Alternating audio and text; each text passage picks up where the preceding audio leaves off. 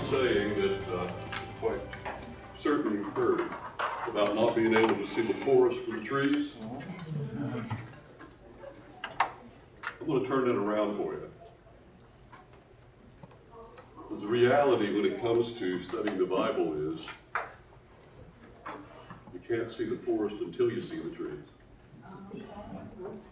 And you've got to look at the little minute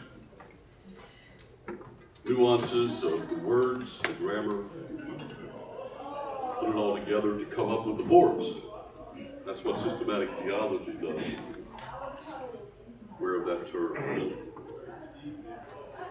That is all good, and it's a good introduction and a good follow-up to what we've been doing. But that being said, you've got to get the right tree. Sometimes. And last week I got the wrong tree. And Larry asked me a question about it, and I tried to explain it the second time, and I was still confused. And so I spent half of the sermon listening to Pastor Dave trying to figure out why I was confused. And it didn't occur to me actually until after the service that the little arrow I had pointing to the word, which we were studying that little word, talking about it, was the wrong word. I put the arrow in the wrong place. And then when I checked the grammar right before I taught the lesson, that's when the word gift, or the gift actually came up with the feminine, and it shouldn't have been. And when Larry questioned me about, is that neuter? I said, no, it's feminine. And I just checked it, but I had the wrong word.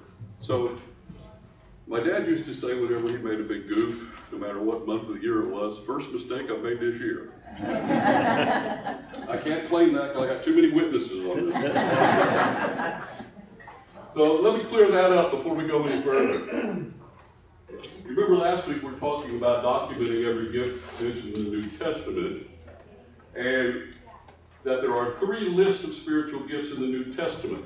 One in Romans 12, 6 to 8, one in 1 Corinthians 12, 7 to 10, and one in 1 Corinthians 12, 28 to 30. And that's all the spiritual gifts mentioned in the Word of God. And then I mentioned the fact that some people add more by going to Ephesians 4:11. And in Ephesians 4:11, it talks about, and he gave some apostles and some prophets and some evangelists and some pastors and teachers. And I made the case that these are offices. These are not gifts. Although they're routinely in books on spiritual gifts included. It doesn't mean that there's not some people that are very good at being evangelists or being a good pastor or whatever, but they're not gifts. And I proceeded to explain why. It all comes about because people go back to verse 7 in Ephesians, where we read, but to each of us grace was given. Now here's the first point of confusion, because the word gift is often the same word grace in the New Testament. So it's actually the form of the same word here as many other places where the gifts are mentioned, and that's feminine. And it was given according to the measure of Christ's gift. That's Christ's singular gift, and that's feminine, and that's the one I pointed to by mistake. I had the arrow going over here instead of over here. When you get to the last sentence, it says, therefore he says, when he ascended on high, he led captivity captive and gave gifts to men. That's a noun which is neuter in gender, which makes perfect sense. And so I got you all confused, but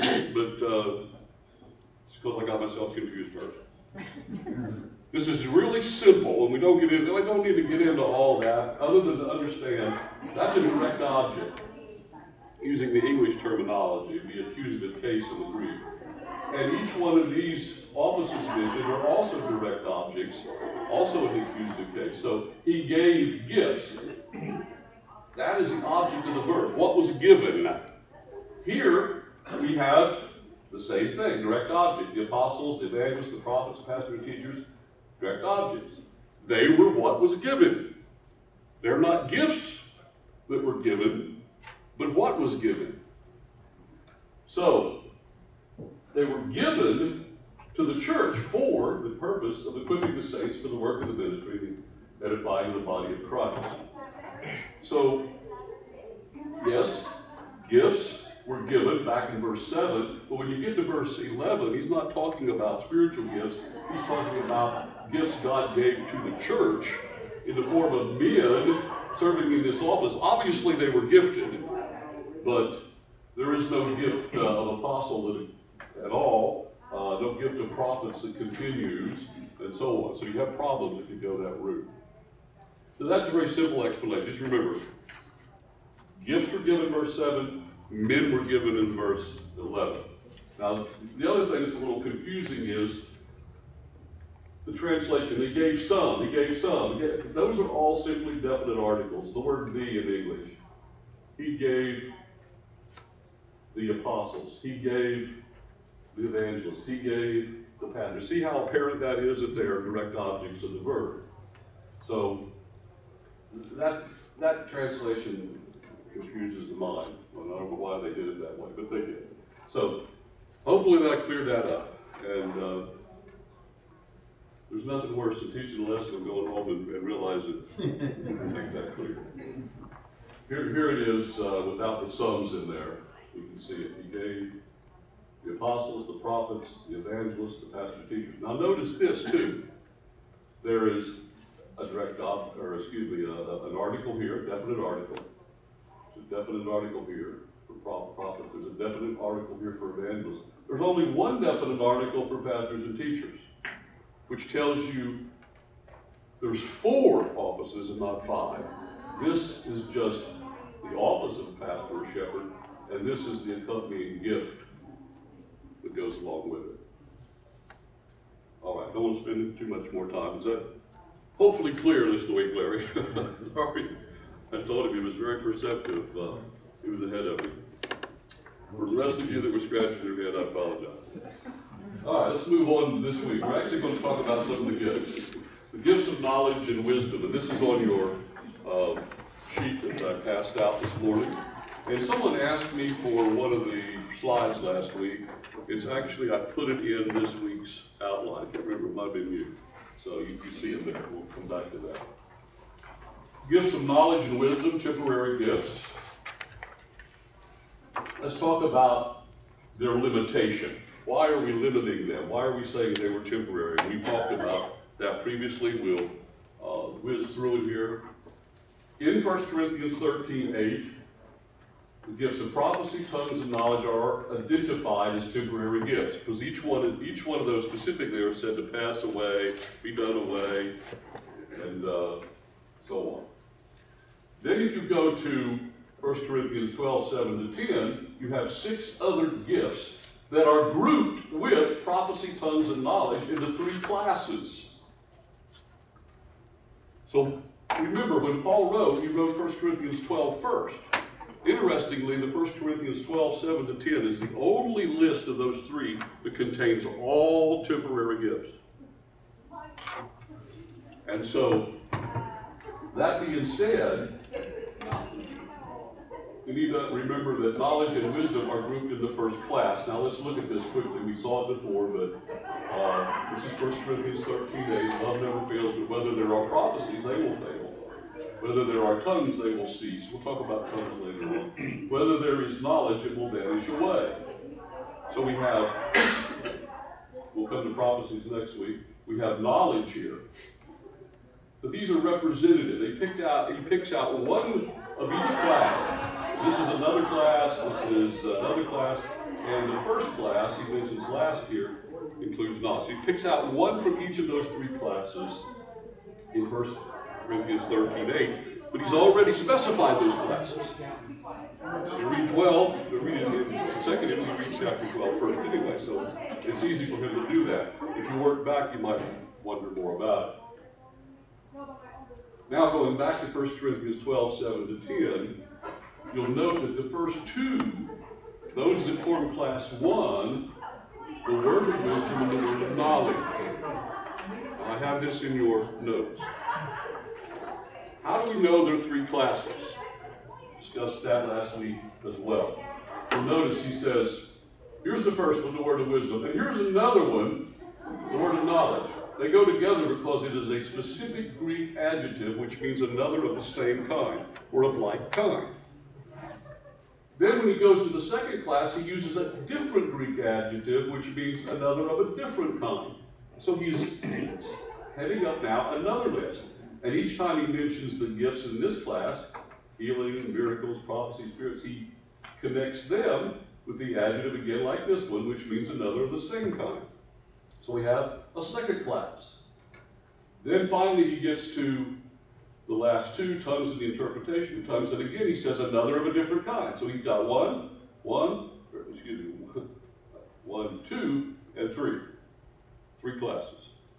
So we're beginning with the first class here in our discussion of temporary gifts. Remember, all in this list are temporary.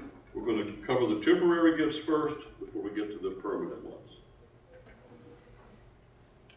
You might want to make a note, these are adjectives, they're all translated exactly the same in the English. They're all translated just another.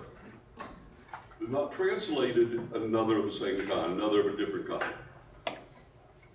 I don't know why, I do know why, it's just unfortunate because translations translate word for word, like the New King James, the New American Standard, and most, they're going to give you the meaning of the word. It's another, that's the meaning. They don't give you, sometimes they can't include a whole explanation of the nuance of the word. Any questions about this? Okay, this is all review, basically. So now we move on to our lesson today. Actually, we've already moved on to our lesson today because that was the limitation here. Now let's move to the second. Now remember, knowledge and wisdom grouped with the first class. So they go together. So number two, the substance of the gift. What exactly does it mean when it says, to one is given the gift or the word of knowledge, and to one is given the word of wisdom? And that's a difficulty in the translation because there's no definite article there. It just says, to one is given word of wisdom. It's an indefinite article, so it's not translated that way. They probably should have inserted the little word a, our indefinite article in English. So to one is given a gift, a particular gift, word of wisdom, another, the word of knowledge. But it's not just a specific one, it's a lot of people receiving these gifts. What are they? Remember, they're both called the word of. It's talking about something that is a direct communication from God.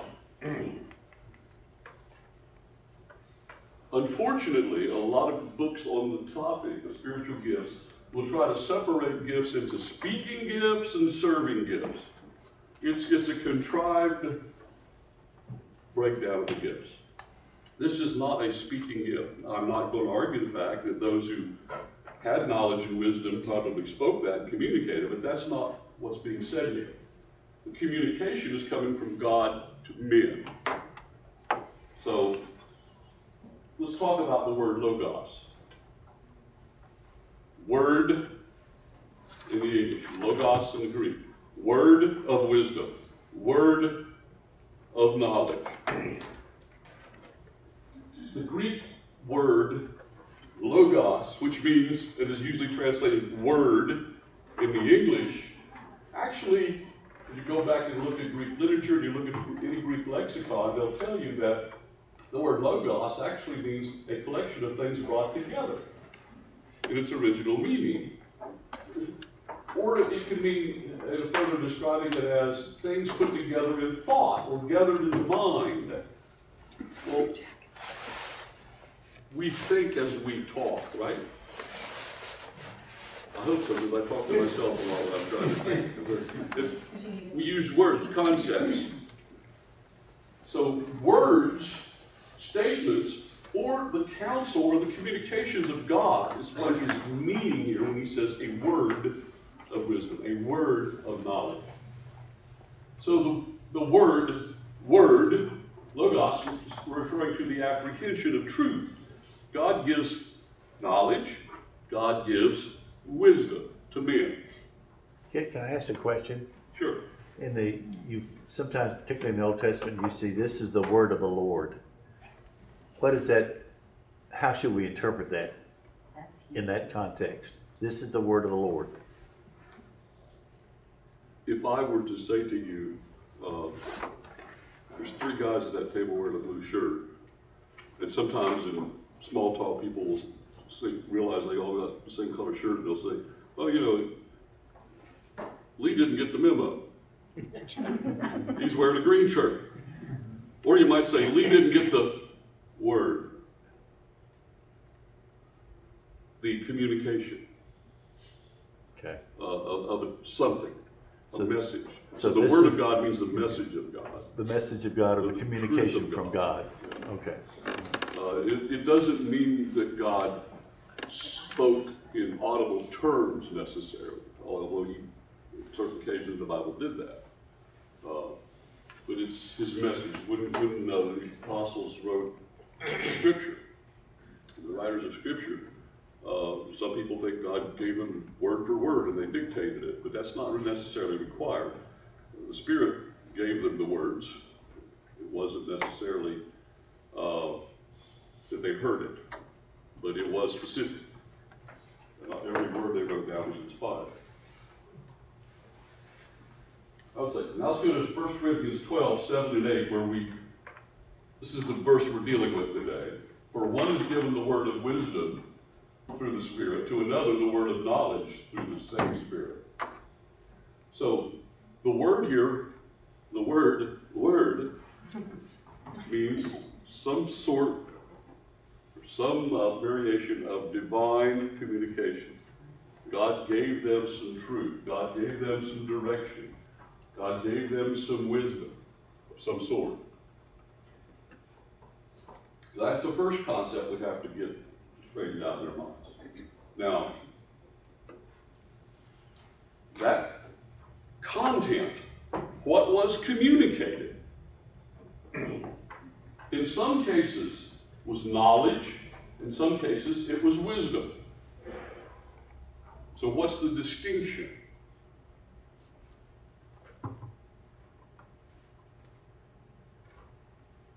First, we need to get in our head. Wisdom was what was communicated.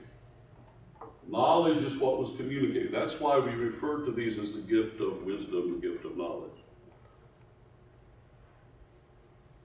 If you say word of wisdom, word of knowledge, that's okay too. But I just shorten it down because it's this. Wisdom and knowledge is what's communicated. So, we're going to try to distinguish here. And I'm just going to give you the terminology here, and I think you'll see it when we get into the scriptural data.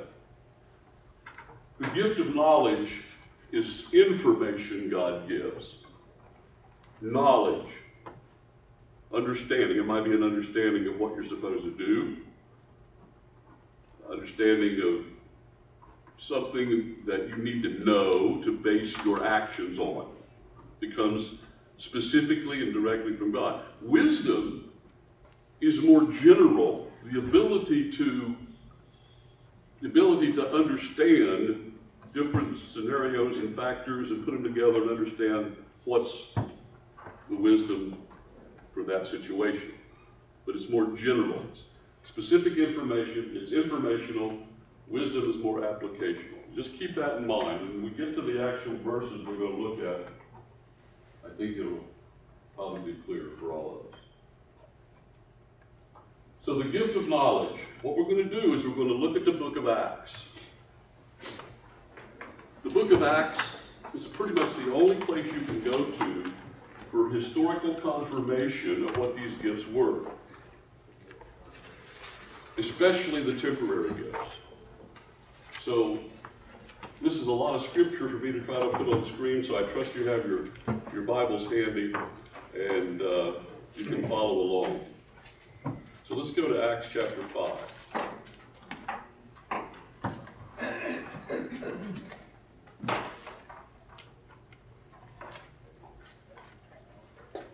story of Ananias and Sapphira.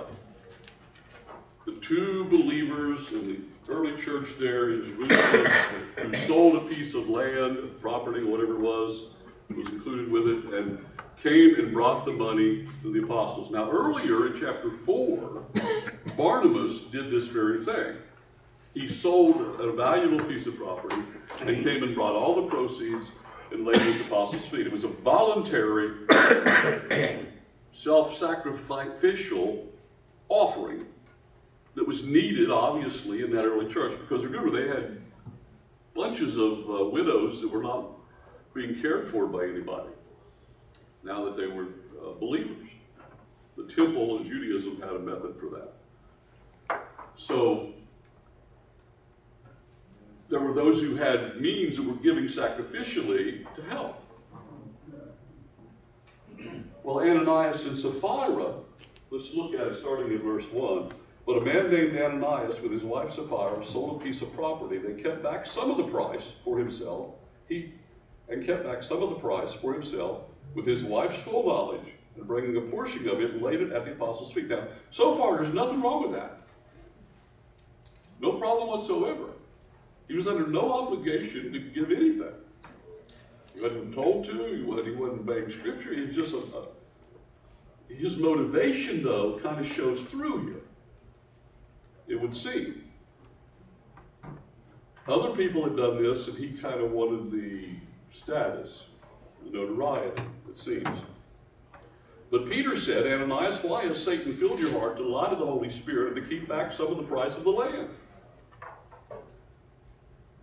If he would have just communicated, I'm giving part of this, it wouldn't have been a problem. He evidently acted and probably stated that he was giving it all. Now, Peter could possibly have ascertained that information by just normal means, perhaps. But it seems very unlikely because they just sold the land and they wanted everybody to think they were giving it all, so they probably wouldn't have told anybody. So they come and they bring it and they claim they're giving the full price, and Peter says, wait a minute, that's not what you did. Where did Peter get that knowledge? We're not told in the book of Acts. The book of Acts is a book of history. It tells us what happened. We are looking, when we look at 1 Corinthians or Romans, we talk about spiritual gifts, we're looking at pure theology communicated by Paul in the letters. Now we're going back to Acts and looking for historical examples. But you don't get the explanation necessarily. So I can't say here and say you unequivocally, Peter had the gift of knowledge, because it's not stated in Acts. So I'm making suggestions of what I believe when I see it and compare it to what Paul says in 1 Corinthians, that this was probably evidence of the gift. That's the best anybody can do. Peter continues in verse 4, it says, while it remained unsold, did it not remain your own? This was a voluntary gift. And after it was sold, was it not under your control? You could have kept it, you could have given part of it, whatever you wanted. Why is it that you have conceived this deed in your heart? You have not lied to men, but to God. And as he heard these words, Ananias fell down and breathed his last, and great fear came upon all who heard of it. He said, that's pretty harsh. But Peter didn't strike him dead. Peter just pronounced the problem. God said, Ananias, your life's over. If God would have struck those of us who at some point in our life lied about something dead, then we would have an empty room. Even we pretty much excuse it and say, well, I won't lie right to your face, I won't state something wrong, but we can figure a dozen ways to obfuscate around saying what, we don't want to say. You know what I'm talking about. You have to understand, this is a momentous occasion in the first church. And the key to understanding that is what Luke writes by the inspiration of the Spirit when he says, and great fear came up over all who heard of it.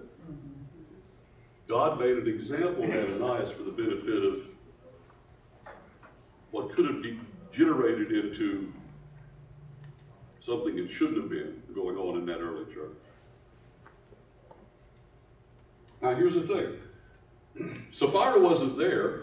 She comes back a little while later, and let's drop down verse 7. Now there elapsed an interval of about 3 hours, and his wife came in, not knowing what had happened. And Peter responded to her, tell me whether you sold the land for such and such a price. And she said, yes, that was the price. So she lied. And Peter said unto her, why is it you've agreed together to put the Spirit of the Lord to the test? Behold, the fee of those who buried your husband at the door, he will carry you out as well. Now, Peter didn't pronounce that Ananias was going to die, but he pronounces that Sapphira is. You say, well, that's a logical conclusion. Could be also, perhaps, God gave him the knowledge of what God was going to do. Peter didn't do it in any sense or regard. So, the gift seems to be exemplified here by the fact that Peter, and there's going to be other cases, understood and knew things that God communicated to him. All of these four are at a very momentous, critical point in the early church. This was very early on. Now let's go to Acts chapter 8, verse 29.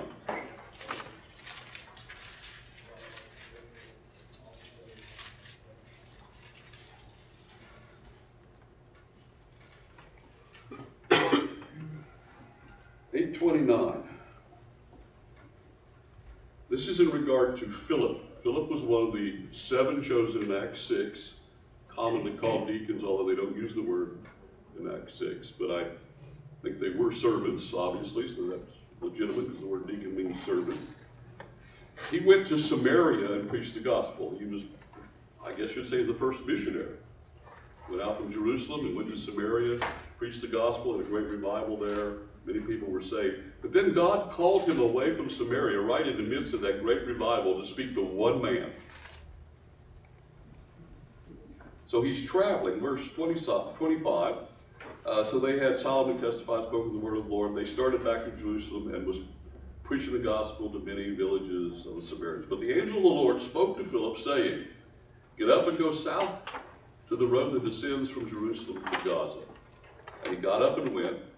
And there was an Ethiopian eunuch, a court official of Candace, queen of Ethiopia, and he was in charge of all of her treasure, and he had come to Jerusalem to worship. So, an Ethiopian eunuch, taken as a slave perhaps, who knows, serving in the court of the queen of Ethiopia, but he's Jewish as a proselyte, or he was born Jewish. We're not really told. I'm guessing he was a proselyte. He'd come to believe in the God of Israel. Probably wasn't Jewish. Verse 28 says, and he was returning and sitting in his chariot, and he was reading the prophet Isaiah. Then the Spirit said to Philip, there it is. Then the Spirit said to Philip, go up and join this chariot. I suggest to you, Philip would not have went up and joined that chariot otherwise. You realize this is a high court official of a neighboring queen, and he's driving down the road in a, I don't know, Cadillac? I mean, people in Judea didn't have chariots. Nobody had chariots unless you were pretty high up, pretty well off. He probably had that chariot probably marked or identified official government business or property somehow. And Philip wouldn't have just done this out of compassion. He would have been hesitant to approach, but the Spirit of God says, go up and join yourself to this chariot. Now, I don't know how he did it. I don't know if he stood in the road and went like this. I don't know if he went like this. I don't know how he did it. But he got the chariot stopped. And we all know the story. He explained what the Ethiopian eunuch had been reading from Isaiah, and he placed it, the eunuch placed his faith in Jesus Christ, and then Philip baptized him, and so on.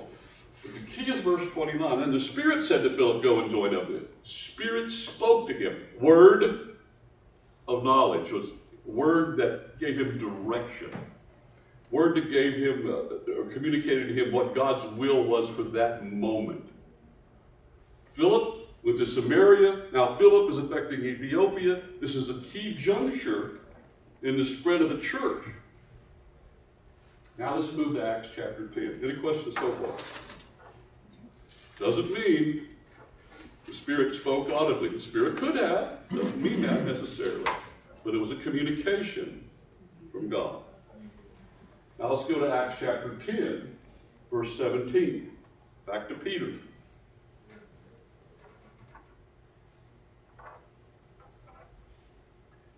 Peter is in Joppa. Is that the right place? Maybe he's in Caesarea, I think it is. Peter's in Caesarea. And he's resting on the roof, trying to cool off. They didn't have air conditioning, so that's where you went to cool the day or to get a breeze. And it may have been late in the afternoon, I'm not sure. Peter has this vision of all the full-throated animals being let down in the sheet, and God says, rise and kill and eat, and Peter refuses to do so because some of them are not clean animals, and Peter doesn't want to violate his Jewish concepts of the law. He doesn't realize the law is ended, the death of Christ. He's still trying to be a good Jew as well as being a believer, and God has to use this means to say, you know, what God has declared clean, don't you declare unclean. And so Peter gets the message from God by way of a vision, just like Philip got the first message by way of an angel. The angel in the vision is not the gift, I don't think. But look what happens. But Peter said, this is after the vision, after the voice says, get up, Peter, kill and eat. But Peter said, by no means, Lord, for I have never eaten anything unholy and unclean. Again the voice came to him a second time. What God has cleansed, no longer consider unholy. God is speaking to him. He gives him the vision to make the point that God is communicating to him, speaking to him, communicating his direction, his will for the moment. And then he goes at the direction of the Lord to the house of Cornelius, the God-fearer, as he's called. He was Italian. He was a centurion. He'd become a believer in the God of Israel, but he didn't know about Jesus. And here's another example of God delivering knowledge. Again, at a very momentous point. Now, the gospel's going to the horrible Romans, of all people, right? Peter wouldn't have been inclined of his own to go to a Roman centurion and start preaching to him. But God sends him to the house, and he preaches, and and Cornelius believes, and the house of Cornelius believes, and so on. And something else interesting happened there in relation to tongues, and we'll come back to that later. Now let's go to chapter 13, verse 2. You know, Jay, I think it's interesting there that Peter knew immediately it was God speaking. I'm sorry, say that again? Peter knew immediately it was God speaking. Yeah. The voice was God. Well, remember when he complained about the voice the first time and said,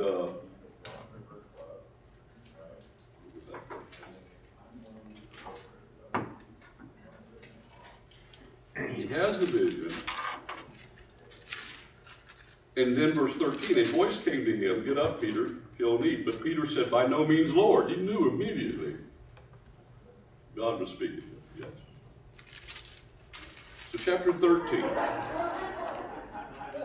Interestingly,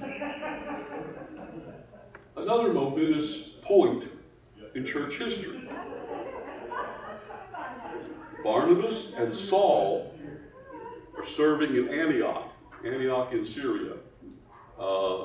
North of Jerusalem, not in Judea, not in even Galilee, Gentile territory. I remember the persecution of Saul is what led to a lot of these believers scattering out, being dispersed all over. A church came in, a group of people formed a church in Antioch, and then God sends the converted Paul and Barnabas Well, Barnabas went first. Remember, Barnabas had to go and find Paul and bring him. And so there are five, what I would call five elders of the church at Antioch mentioned here as we begin. Chapter 13, verse 1. Now there were at Antioch in the church that was there prophets and teachers. Some of them had the gift of prophecy. We haven't got to that yet. And some were teachers. And so at least in fact, all of them would have been teachers. I think it's mentioned here. And then they're named Barnabas, Simeon, who was called Niger, and Lucius of Cyrene, and Manaen, who had been brought up with Herod the Tetrarch. And last of all, last but not least, they say Saul. He's still called Saul at this point. He doesn't begin to use the name or be called Paul until he actually leaves on that first missionary journey. It could be that he was the last addition to this five. They needed help. Barnabas went and got him, come in and be a teacher. He'd been 3 years with God in the wilderness and learning, what else do you want, okay? So, but he's still the new man on the block, so to speak. So, I think it's fair to describe these as the five elders, or at least five of the elders in the church at Antioch. Verse 2, while they were ministering to the Lord and fasting, the Holy Spirit said, set apart for me Barnabas and Saul for the work to which I have called them. And they prayed, laid hands on them, sent them out, and Paul and Barnabas went out on that first missionary journey. Another momentous occasion early on, because now the gospel spreads throughout the Roman Empire. The Holy Spirit said. Now, all these are important occasions. What stands out in my mind, it doesn't mean that there weren't other less important occasions that this happened, but these are just the occasions where it happened as Luke unfolds the inspired story that we see it. God delivering direction, communications of knowledge, wisdom, or the counsel of God, specific. Jay, I'm sorry. You didn't mean Did you to have a break your... comment? What, in relation to that, how would you describe Peter's soliloquy in Acts 2, where the Holy Spirit had come to the apostles on day of Pentecost, and Peter immediately does this beautiful soliloquy to the Jewish people that are there, the audience. Would that be considered a word of knowledge from the Holy Spirit, or would that be something different? I think that would probably be evidence of Peter's teaching there, but not necessarily that he actually received specific knowledge. He didn't say that God told him what to say or anything. He preached the truth, and that it's put into Scripture as truth. But remember, even if Peter wasn't perfect in what he said, the book of Acts tells us what was said. So anytime you see somebody say something in a historical book like that, it's recording what was said or done. So it's not like his sermon was inspired. The recording of his sermon was inspired.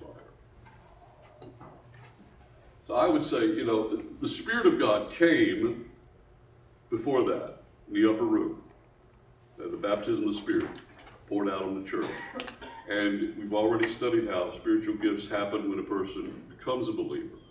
So whatever gifts Peter had, he had already. I would think this is more the gift of teaching there. But remember, the apostles also spoke, and everyone heard in their own language. So there was a gift of tongues. Not right at that place, I don't think, but that was also a gift they had immediately. Was used. That's the way I would look at that. But again, we're looking at a historical book, so we're looking for examples. We don't have definitive truth in every case. Yes. So, Jay, you're just delineating the gift of knowledge as a specific point, not just understanding the Scripture? I believe that the Holy Spirit provides, and did provide already for them, the illumination. Go back to what Jesus said in the upper room, bring to remember all things I've said, and so forth. So everybody, even down to this day, has that from the Holy Spirit to be able to understand truth. But the gift of knowledge, the way I look at it, would be a specific point where they receive some specific word, not a generalized. Okay. Good question.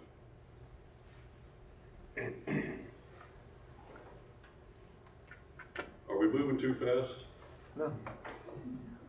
It's hard for me to say. I've been spending years doing, looking at this, and the last 3 years in specific terms looking at it. So, but yeah, we have limited time. Slow me down. Ask questions like this. Yeah. Let's move on to the word of wisdom. And again, we're going to see if we can find this in the book of Acts. So go to chapter 20. Remember, the word of wisdom is more the ability to understand circumstances and situations and do the right thing or say the right thing. It's not specific knowledge. It's applicational ability. Chapter 20 at verse 22.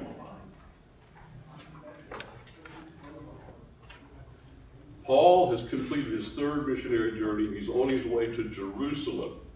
It is in Jerusalem where he'll be arrested, taken to Caesarea, held for many months, put on trial by Festus and Agrippa, and eventually sent to Rome by way of ship. We'll get to that in a minute too. But on the way there,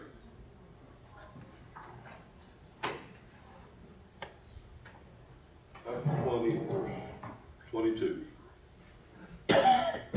Paul is speaking to the Ephesian elders. He's on his way to Jerusalem. He stops near to Ephesus, calls the elders from Ephesus, come, he's given that final address.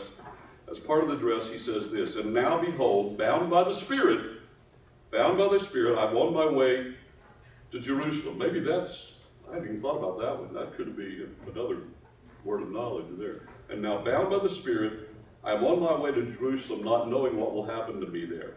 So what I want you to see is, he was going to Jerusalem because God sent him there, not just because he wanted to go. And when he gets there, he's going to get arrested, and all those other things are going to happen.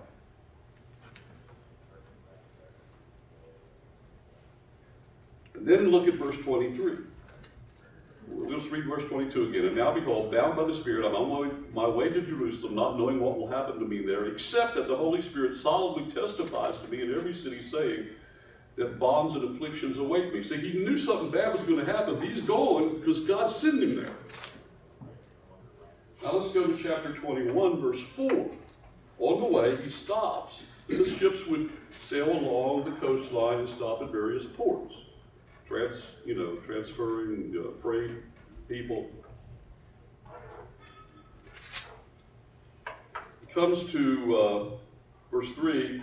"When they came in sight of Cyprus, leaving it on the left, they kept sailing to Syria and landed at Tyre." That's north up the coast from Caesarea and the Holy Land. Kept sailing to Syria and landed at Tyre, for there the ship had to unload cargo. After looking up the disciples, this is Paul, Luke says, after looking up the disciples, we, meaning him and Paul, after looking up the disciples, we stayed there 7 days, and they kept telling Paul through the Spirit not to set foot in Jerusalem. It sounds like a contradiction. Paul said, "I'm bound to the Spirit to go, even though I know chains and everything await me." And these believers in Tyre keep telling him, "Don't go. Bad things are going to happen." It's not a contradiction. Paul already had the knowledge. Paul knew he was supposed to go to Jerusalem. That was clear. These people are exercising probably the word of wisdom, the communication of God. Not a specific message, not a specific direction, decision, but ability in certain challenging situations and circumstances to understand what's the wise thing to do. And they're just saying, it's not wise to go because you're not going to, you're not going to have a good time there. But Paul knows he's supposed to go. I know, you might think I'm stretching here a little bit, and we can't say for sure, but this appears to me to be the difference between Paul's sure word and the wise thing in the circumstances, as far as anybody would know, not knowing what Paul had been told. I don't want to, I'm thinking about Acts 16. And Paul's vision of the man from Macedonia, beginning at verse 6. And Paul and his companions traveled throughout the region of Phrygia and Galatia, having been kept by the Holy Spirit for preaching the word in the province of Asia. Would that be a word of knowledge or a word of wisdom? Being kept? Yeah. Being told. And, then it goes on and talks about Jesus appearing, or during the night, Paul had a vision of a man of Macedonia coming in begging, come over to Macedonia. And after Paul had seen the vision, he immediately left, and he redirected him. Let's go back to being kept from going to, or was it? From going from kept by the Holy Spirit from going to the province of Asia. It sounds like that might have been a word of knowledge. Don't go there. Obviously, it could just be a way of saying God put a roadblock. They weren't able to go there. We can't really say for sure. And then we come to the vision. And whether or not these visions were a word of knowledge or not, possibly. Remember, the angel spoke to Philip, and Peter had the vision on the rooftop. So the knowledge may have came by that route. That would be kind of a possibility, not because technically the angel delivered a message, technically God delivered a message to a vision, so I'm not calling them gift of knowledge, but knowledge it could be. I don't know that we can really tell. God had various ways that he communicated with the apostles. Let's go to Acts 27, verse 9. Now Paul's on his way to Rome by way of ship. Chapter 27, verse 9. He's under arrest. He's accompanied by a Roman centurion guarding him.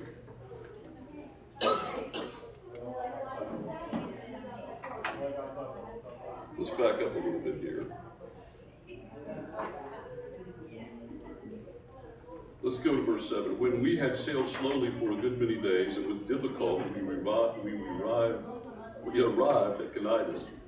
Since the wind did not permit us to go farther, we sailed under the shelter of Crete off Salome. And with difficulty, sailing past it, we came to a place called Fair Havens. This is on the shore of Asia Minor, near which was the city of Lycia. When considerable time had passed, the voyage was now dangerous. It was getting past the time of the year when you could safely sail. That's what it's been here.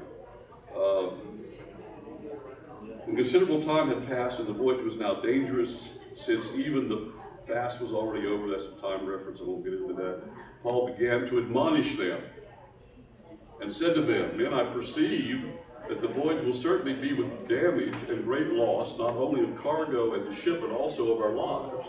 But the centurion was more persuaded by the pilot and the captain of the ship by what was being said by Paul than what was. So Paul said, as they're preparing to, well, can we get there before it gets bad? And the captain of the ship said, and everybody else who has authority and has more experience than Paul sailing, they said, yep, we're going to give it a whirl.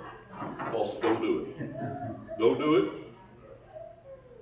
You're going to lose a ship, and you're probably, you're going to do it at the cost of a ship and lives. Now, Paul's not given a prophecy here.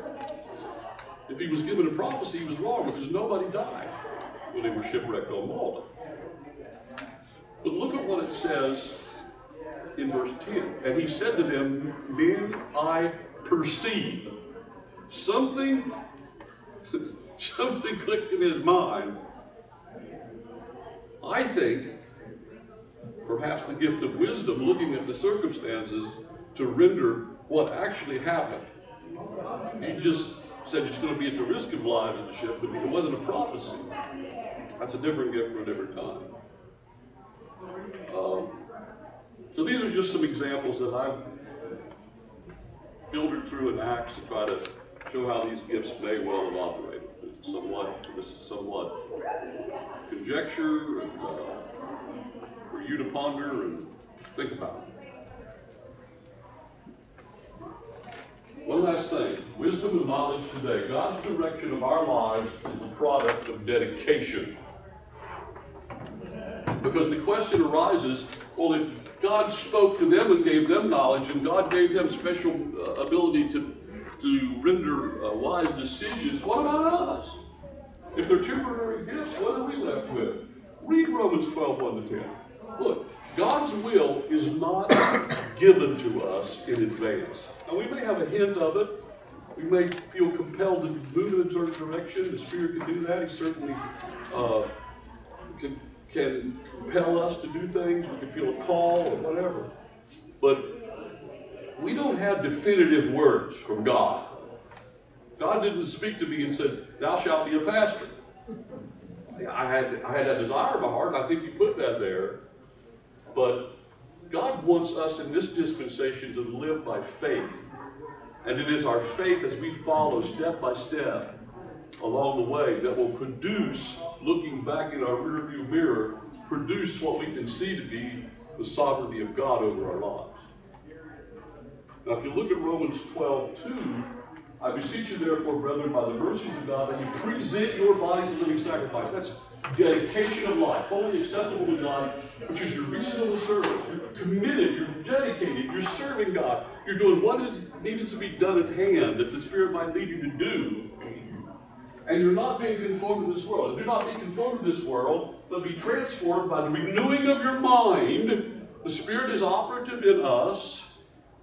He lives within us. He can direct us, compel us, can even direct our thinking. That you may prove what is the good and acceptable and perfect will of God. Is He giving us direction just like He gave Peter and Paul direction? Yes. It's just not in a plain spoken, definitive word. But here's the thing to remember about God's will. It's taken me years to understand this. When I was a youngster, a young preacher, I kept trying to figure out how do we know what God's will is, and studied it. The way you find God's will, dedicate your life to Jesus Christ and serve wherever you can, just like it says right here. And God's will unfold because God's a sovereign God. So He hasn't left us with no direction. We have His Word. We have His work in our heart and mind. We have His sovereign control over things. Now let's go on to wisdom. We also have unrestricted access to God's wisdom. Right? James 1:5. If anyone lacks wisdom, let him ask of God. He gives to all men liberally. How much they give? All you want. Probably more than you can use. Who gives you to all liberally, and without saying, "You dummy, you should know this." No, He doesn't reproach us. As much as we act, He'll give us wisdom. Now that wisdom will come through preachers, teachers, our own personal Bible study and reading, people that we seek counsel from. There are many, many ways we will get that wisdom, but God sovereignly will bring it to us if we ask for it. So He hasn't left us with something like second-class status in the church versus what went on in the early days. It's just different. Wow. I was thinking about doing 4 gifts, and I said, no, I better stick with 2. I'm sure glad we did. Anybody else have a good question or an observation? I mean, something might occur to you, it never occurred to me. Doesn't matter. Yes. We were reading this talking about Paul and the Holy Spirit telling him to go to Jerusalem and telling him what might possibly be happening. And then as through his travels, he's been told to go. I look at this as God was testing him. Are you going to go by what man is saying? And I don't think so. You've got a choice to get out. are you gonna do what I said I want you to do? It would have been a test, I'm sure, but he kept hearing that. You know, but he stuck with what the Holy Spirit God was telling him to do. Yes. The thing about it was, the Holy Spirit told him to go, and men were telling him to not go. Yeah. That's, But I believe those men were also led through the Holy Spirit, like I said, to tell him these things. it's common sense. Yeah. But he stuck with what the Lord had told him. Common sense, common wisdom. But Paul had everything. Anybody else? Questions, comments?